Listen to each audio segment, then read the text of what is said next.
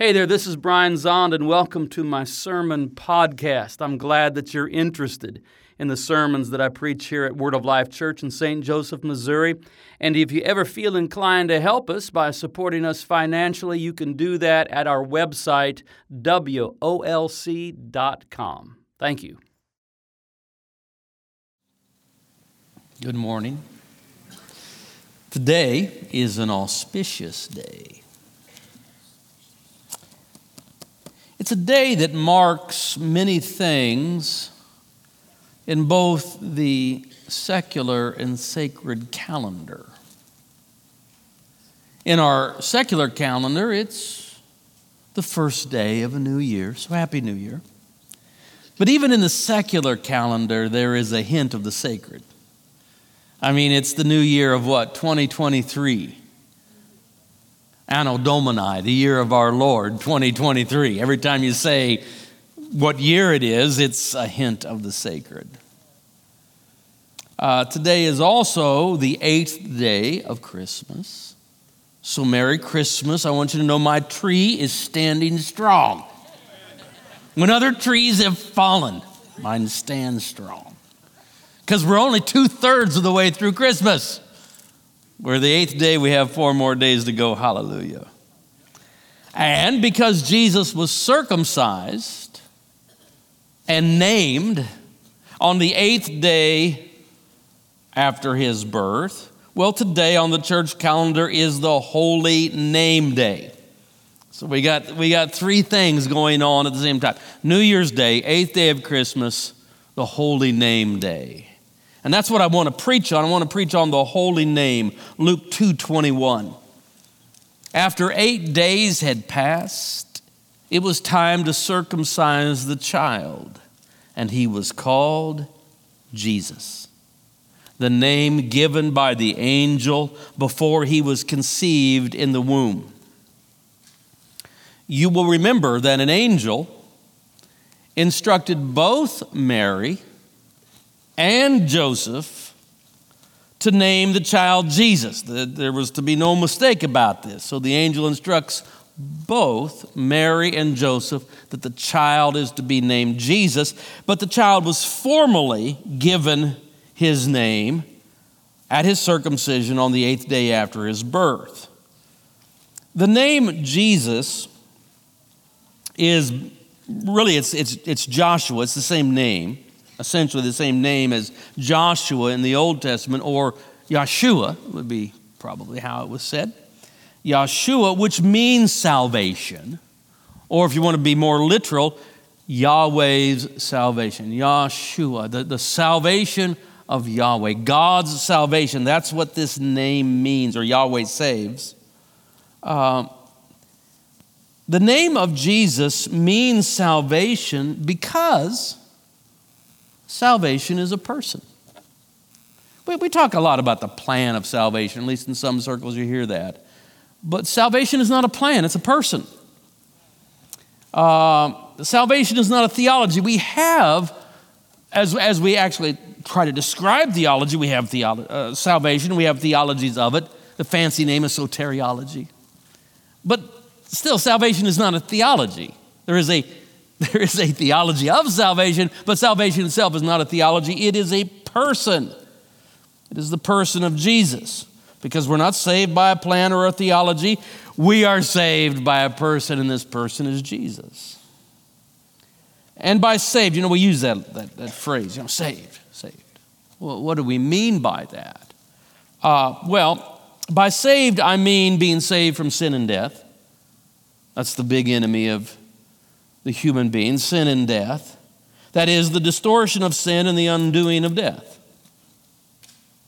Sin, you can say a lot about sin, but sin is, it's missing the mark. That's what that word harmatia. I seen a shooting star tonight, and I thought of me. Did I miss the mark that overstepped the line that only you could see?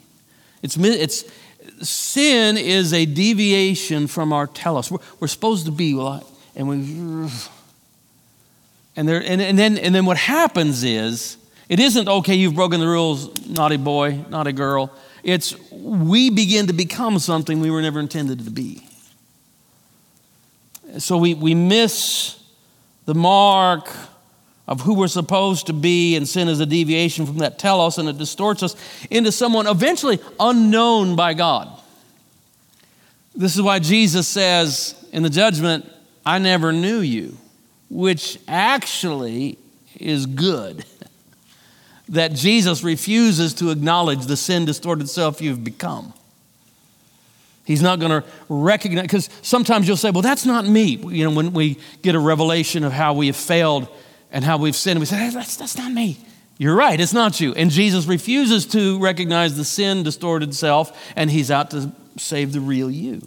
Okay, so salvation means being saved from sin and from death. And death is the final ultimate work of parasitic evil. I keep hammering this point home, that evil is only parasitic. It doesn't exist unto itself. It doesn't have ontological being. It's only a tear, a hole, a mar in the fabric of goodness. And so what sin wants to, the ultimate accomplishment of sin is to bring us into death, and that is the undoing. That's like falling out of being. That is to enter into non-being. And because of sin and death, we need a Savior. And we learn today the name of that Savior is Jesus. Now, it doesn't matter how you say the name. I mean, you can say Jesus, or you can say Yeshua if you want to be kind of weird as an English speaker, but you could. You can say Jesus. You can say Esau. You can say Jesus. You can say Jesus. It doesn't matter how you pronounce the name. The point is that the Savior of the world is this particular Galilean Jew, born of the Virgin Mary, spoken of by Matthew, Mark, Luke, and John. That's the point, that we're speaking of that person. Because we're not saved by a salvation principle, some abstract concept. We're not saved by a salvation principle, whatever that might be. We're saved by a salvation person whose name is Jesus. The salvation that comes to us from God is both particular and universal. Hear this. The salvation that comes to us, can't save ourselves. If we're going to be saved, we need a Savior.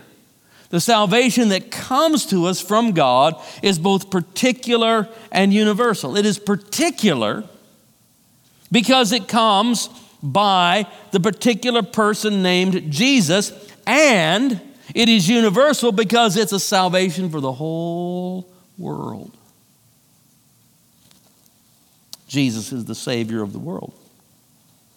Now, some are offended by this in maybe one of two ways. Some are offended by this, what's called the scandal of particularity. It's kind of an academic term. But some are offended by the scandal of particularity. That is, they find it offensive that, well, does it really have to be through this one unique? Yeah, it does. They're offended that the salvation of God entered the world through one particular Jew, at one particular time, at one particular place in history. Some are offended by that. Well, it seems like it should be just more generalized. A salvation principle. No, it's very particular. One particular Galilean Jew at one particular time and place in history. And some are offended by that. It's called the scandal of particularity. Others are offended by the potential wideness of salvation. As John the Elder said, Jesus is the atonement for our sins, and not for ours only, but for the sins of the whole world. That's 1 John 2:2 if you want the address, okay? I actually, though, find no offense at all in any of this, because it's in the particularity and universality of the name of Jesus that we find the beauty of the gospel, the beauty that saves the world. Now, both the apostles Peter and Paul address and speak to the particularity and universality that is found in the name of Jesus, and I want us to look at it. We're now going to go for a little bit to the book of Acts. There's a story there. This story happens not long after the resurrection. Weeks, at most months, after the resurrection. And Peter and John, they're now staying in Jerusalem. This has become their base. And Peter and John, preeminent among the 12, they are going up to the temple at the hour of prayer. It's 3 p.m. There's a daily prayer service at that time. They want to participate in that. They're observant Jews. And so they're going up to the temple to pray. They've kind of entered the temple complex, and now they're going to enter the temple proper, where at this point only Jewish males can enter. And there's a gate for that, and it's called the Beautiful Gate. And there at the Beautiful Gate sits a man who sat there probably for decades. He's above 40 years of age. He was born lame. He's born crippled in his legs. He's never walked. And he's carried there, and he sits there day after day, and that's his beggar's spot. As people come into the temple, he begs. On this particular day, as Peter and John are about to enter that gate, they see this man. They've seen him before, I presume. But something happens this day. And they make eye contact. You make eye contact with a beggar, you got to do something. You can pretend you don't see him and maybe carry it, but once you make eye contact, something's got to happen. They make eye contact, and Peter emphasizes it. He says, look at us. Look at us. Look at us. Of course, what's he to expect? Well, this is, He reaches out his hand to receive a shekel or two. Alms. That's what he's there. He's begging. Peter says, look at us. And they make eye contact. And Peter says, silver and gold have I none. But such as I have, I give to you. The beggar's like this, expecting to receive a shekel. And Peter reaches out his hand and takes hold of his hand and says, in the name of Jesus Christ of Nazareth, stand up and walk. And he lifts him to his feet, and instantly his legs and his ankles are strengthened. And for the first time in his life, he's standing on his own 2 feet, and he begins to walk. And he enters the temple for the first time, walking and leaping and praising God. I'm walking. I've been healed. For the first time, and he's creating quite a commotion, and naturally a crowd gathers. A crowd gathers, and people are astonished. And so Peter and John begin to speak. Mostly Peter, because it's Peter, John's going, that's right, that's right. Peter says, hey, why are y'all looking at us? As if by our own power or piety, we've healed this man. No. It's not us. But you see, God has kept his promises, the promises that he made to Abraham, Isaac, and Jacob, in giving us his son, whom you crucified. You rejected, the rulers of our people crucified, but God has raised him from the dead. And this is the proof. It's by faith in the name of Jesus Christ of Nazareth that this man stands before you well and whole. And then he begins to preach the good news about 2 things that are found in Jesus, and that is forgiveness of sins and the resurrection of the dead. The 2 great problems are overcome by the one who is salvation, Yeshua, Jesus. In him we have forgiveness of sins. In him we find the resurrection of the dead. And Peter's just going for it. He's preaching it. Now, the Sadducees, that is the rich ruling elite who through inheritance kind of run the whole temple operation. It's a very lucrative business. The Sadducees and their chief priests are none too happy about what's going on. They just like the status quo. They want to hear about something new. And so they send the temple police to arrest them. The temple police come and they arrest Peter and John. And now it's late in the day. It's late in the day. I mean, they got there, like at 3. Things have happened. Let's say it's, 5 o'clock or whatever. And so they're kept overnight. They are detained, imprisoned overnight.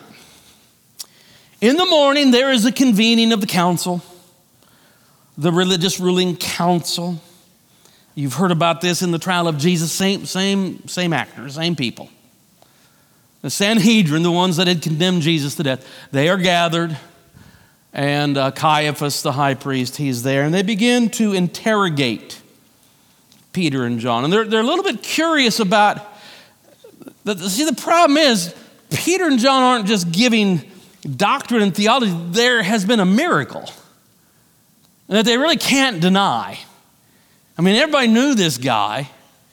Beggars in public places are kind of like famous. People see him all the time. You know that guy that always says, oh yeah, I know that guy. Guess what? What? He's walking. What? Yeah, he got healed yesterday. He was healed. And so this is notable. They can't deny it. And so they're very curious, and they're saying, how'd you do that? How'd you do that?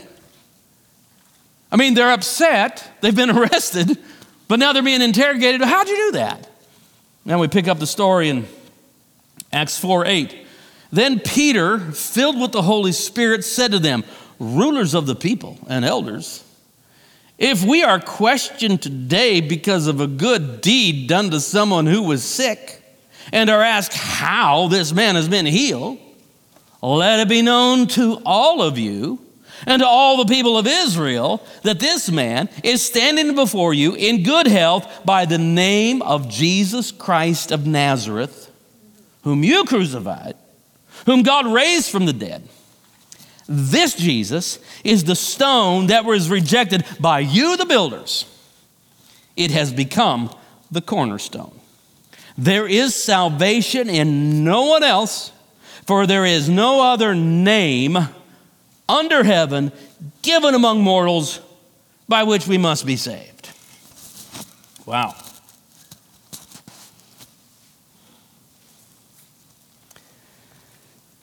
This is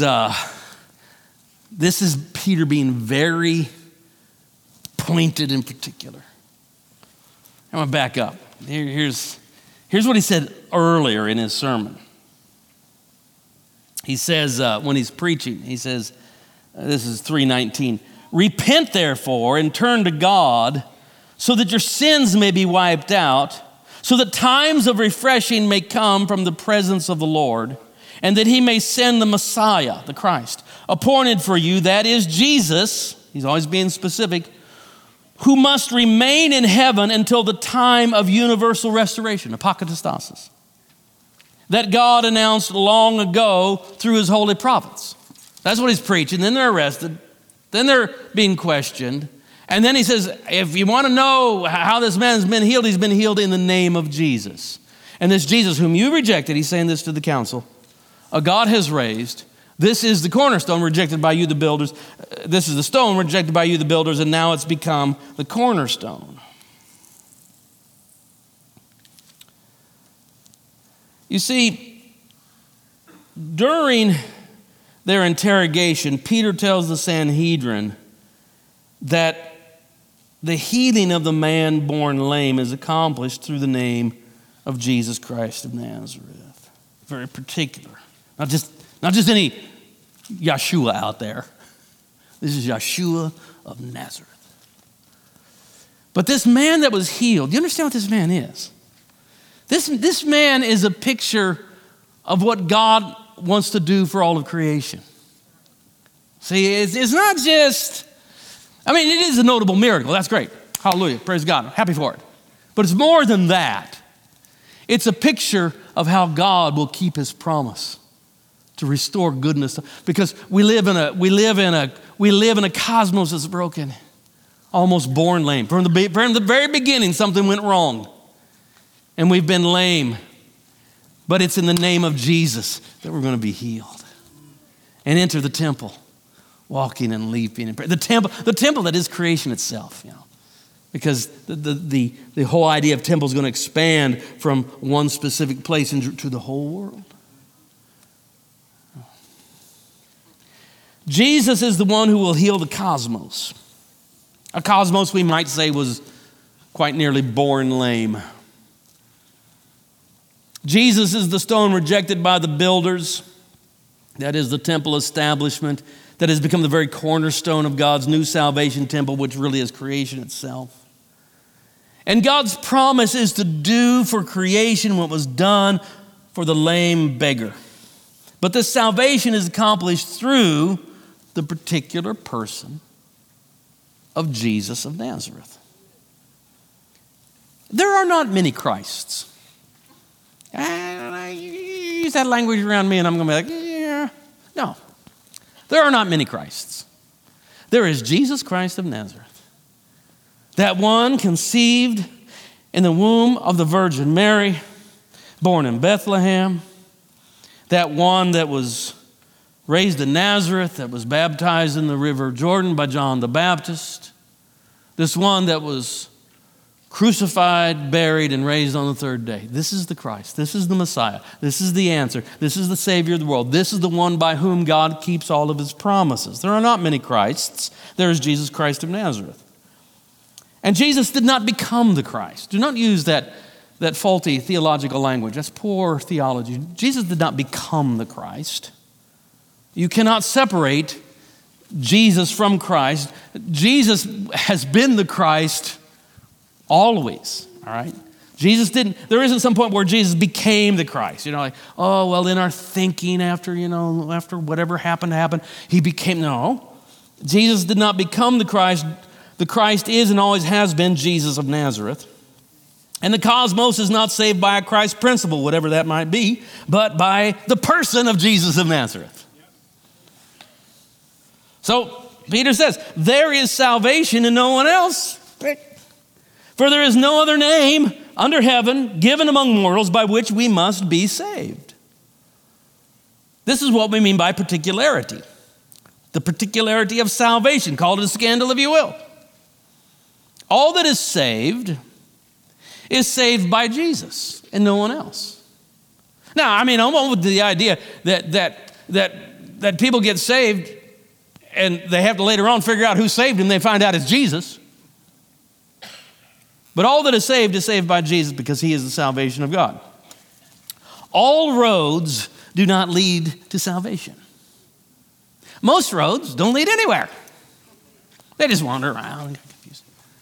But Jesus will travel any road, leaving the 99 to find his one lost sheep.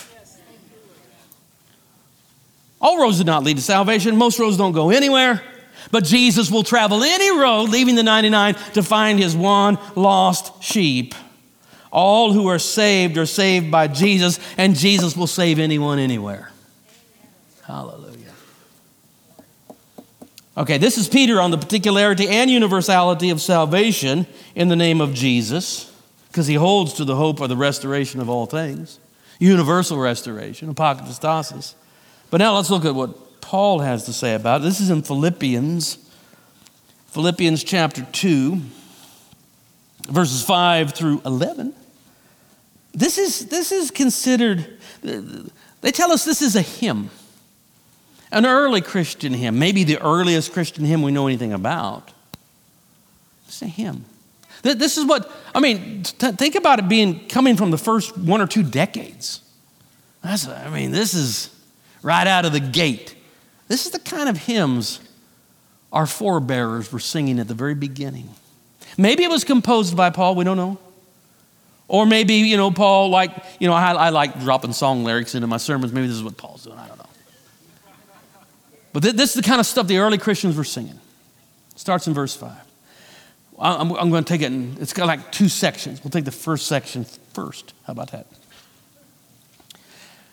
Let the same mind be in you that was in Christ. You have to think of this as verse. And I don't know what the melody was, and I don't know what it sounded like in Greek, but anyway.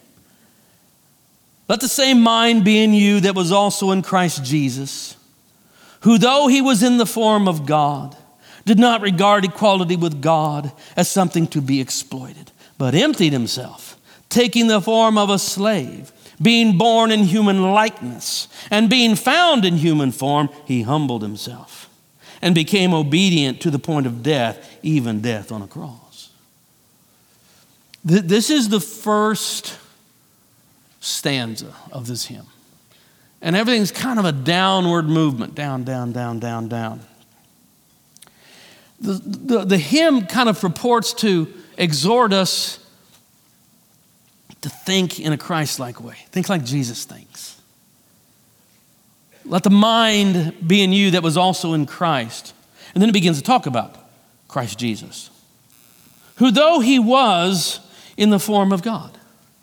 Jesus is very God, he's fully God. The fullness of deity dwells in Christ in bodily form. Jesus comes into this world as Emmanuel, God with us, the Word made flesh, who, although he was in the form of God, did not regard equality with God as something to be exploited. So the Creator, the omnipotent one, enters our world as one of us. You'd think he'd be more like Superman. Now Jesus does miracles. Yes, he does. But they're mostly for other people. He himself is born in a stable, laid in a feeding trough, grows up in the humble environs of Nazareth. He's got calluses on his hands as he works as a carpenter. This is not what we would expect. We'd expect him to be flying around being God all over the place. But instead, he's not exploiting his deity. He's not exploiting his power. So the one who walks on water sits weary by the well of Sychar.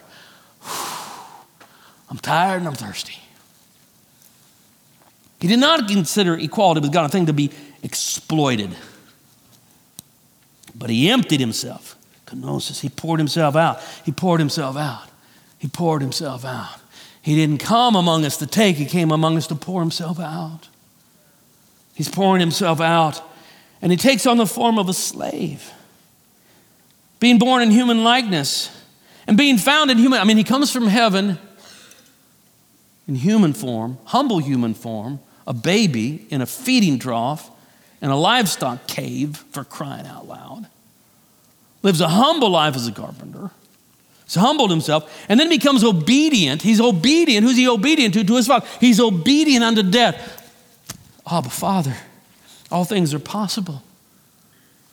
Take this cup away.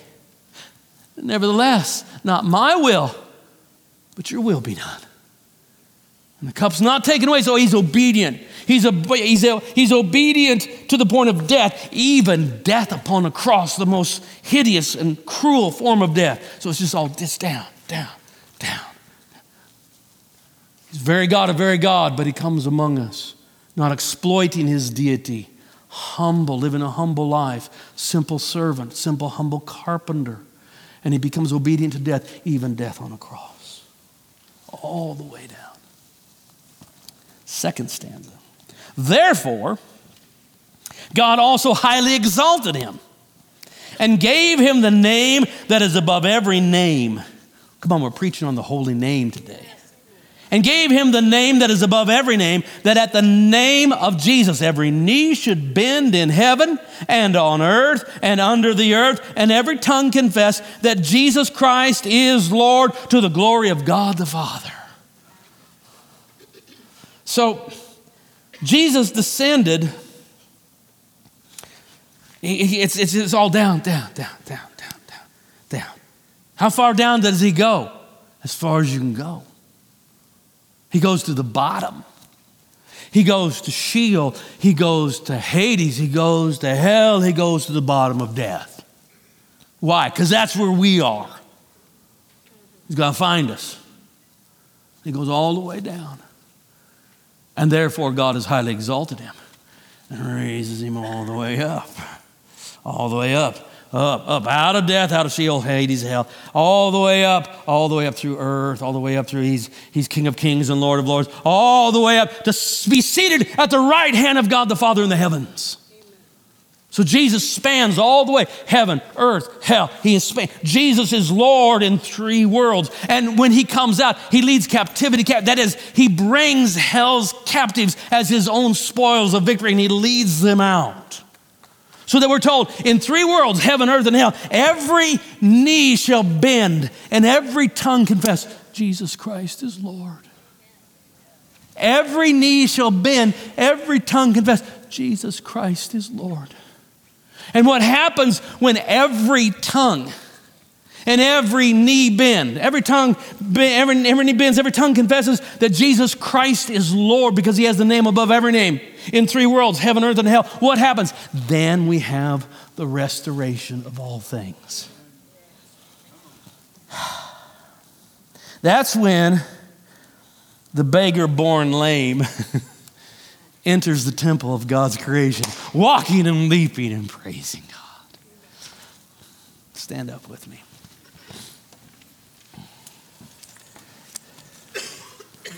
It's the first day of the year. It's Holy Name Day. 2023 stretches out in front of us. And I think we should call upon the name of the Lord. Whoever calls upon the name of the Lord shall be saved. And so, just kind of enter within your own self for a moment. Where do you need salvation? Do you need forgiveness of sins? Maybe that's where you need salvation. Do you need deliverance from something that has you in bondage? Is that where you need salvation? Do you need salvation in, home life, marriage, family? Do you need salvation, some kind of healing in your body? Find the place where just find that place where you are the lame beggar at the beautiful gate. And you're kind of begging, I need help. I can't set myself free. I can't save myself. I can't get over this. I'm so laden with guilt. I'm so bound. I'm so depressed. I'm so helpless here. And just reach out your hand. Reach out your hand. And then see, not Peter, not John, but Jesus himself. Jesus himself reaching down and taking hold of you. Just call it, say, Jesus save me. Jesus save me. And it don't mean whatever it means to you, but just say, Jesus, just say it. Say, Jesus save me.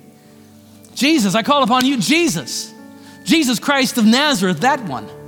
You who are the Savior. You who are the crucified and risen and exalted Son of God, Jesus. We call upon you, save us. Save us. Save us from what we cannot save ourselves. Save us in the midst of our brokenness. If we could get up and walk on our own, we would, but we can't. So Jesus, save us. You who are Yeshua, you who are Yahweh save. Save us through Jesus. Save us, Lord Jesus. Let your salvation come. In Jesus' name. Amen and amen. It's a good start of the year. It's a good start of the year. And now let's come to the table and receive the gift that Jesus himself gives. He says, I'll give you my flesh, I'll give you my blood, I'll give you my life in the bread and the wine. Join with me now in confessing our Christian faith. I believe in God, the Father Almighty, creator of heaven and earth. I believe in Jesus Christ, his only Son, our Lord. He was conceived by the power of the Holy Spirit and born of the Virgin Mary. He suffered under Pontius Pilate, was crucified, died, and was buried. He descended to the dead. On the 3rd day, he rose again. He ascended into heaven and is seated at the right hand of the Father. He will come again to judge the living and the dead. I believe in the Holy Spirit, the Holy Catholic Church, the communion of saints, the forgiveness of sins, the resurrection of the body, and the life everlasting. Amen. Amen. I believe. Now, join with me in confessing our sins and receiving the Lord's forgiveness. Most merciful God, we confess that we have sinned against you in thought, word, and deed, by what we have done and by what we have left undone. We have not loved you with our whole heart. We have not loved our neighbors as ourselves. We are truly sorry and we humbly repent. For the sake of your Son, Jesus Christ, have mercy on us and forgive us, that we may delight in your will and walk in your ways to the glory of your name. Amen.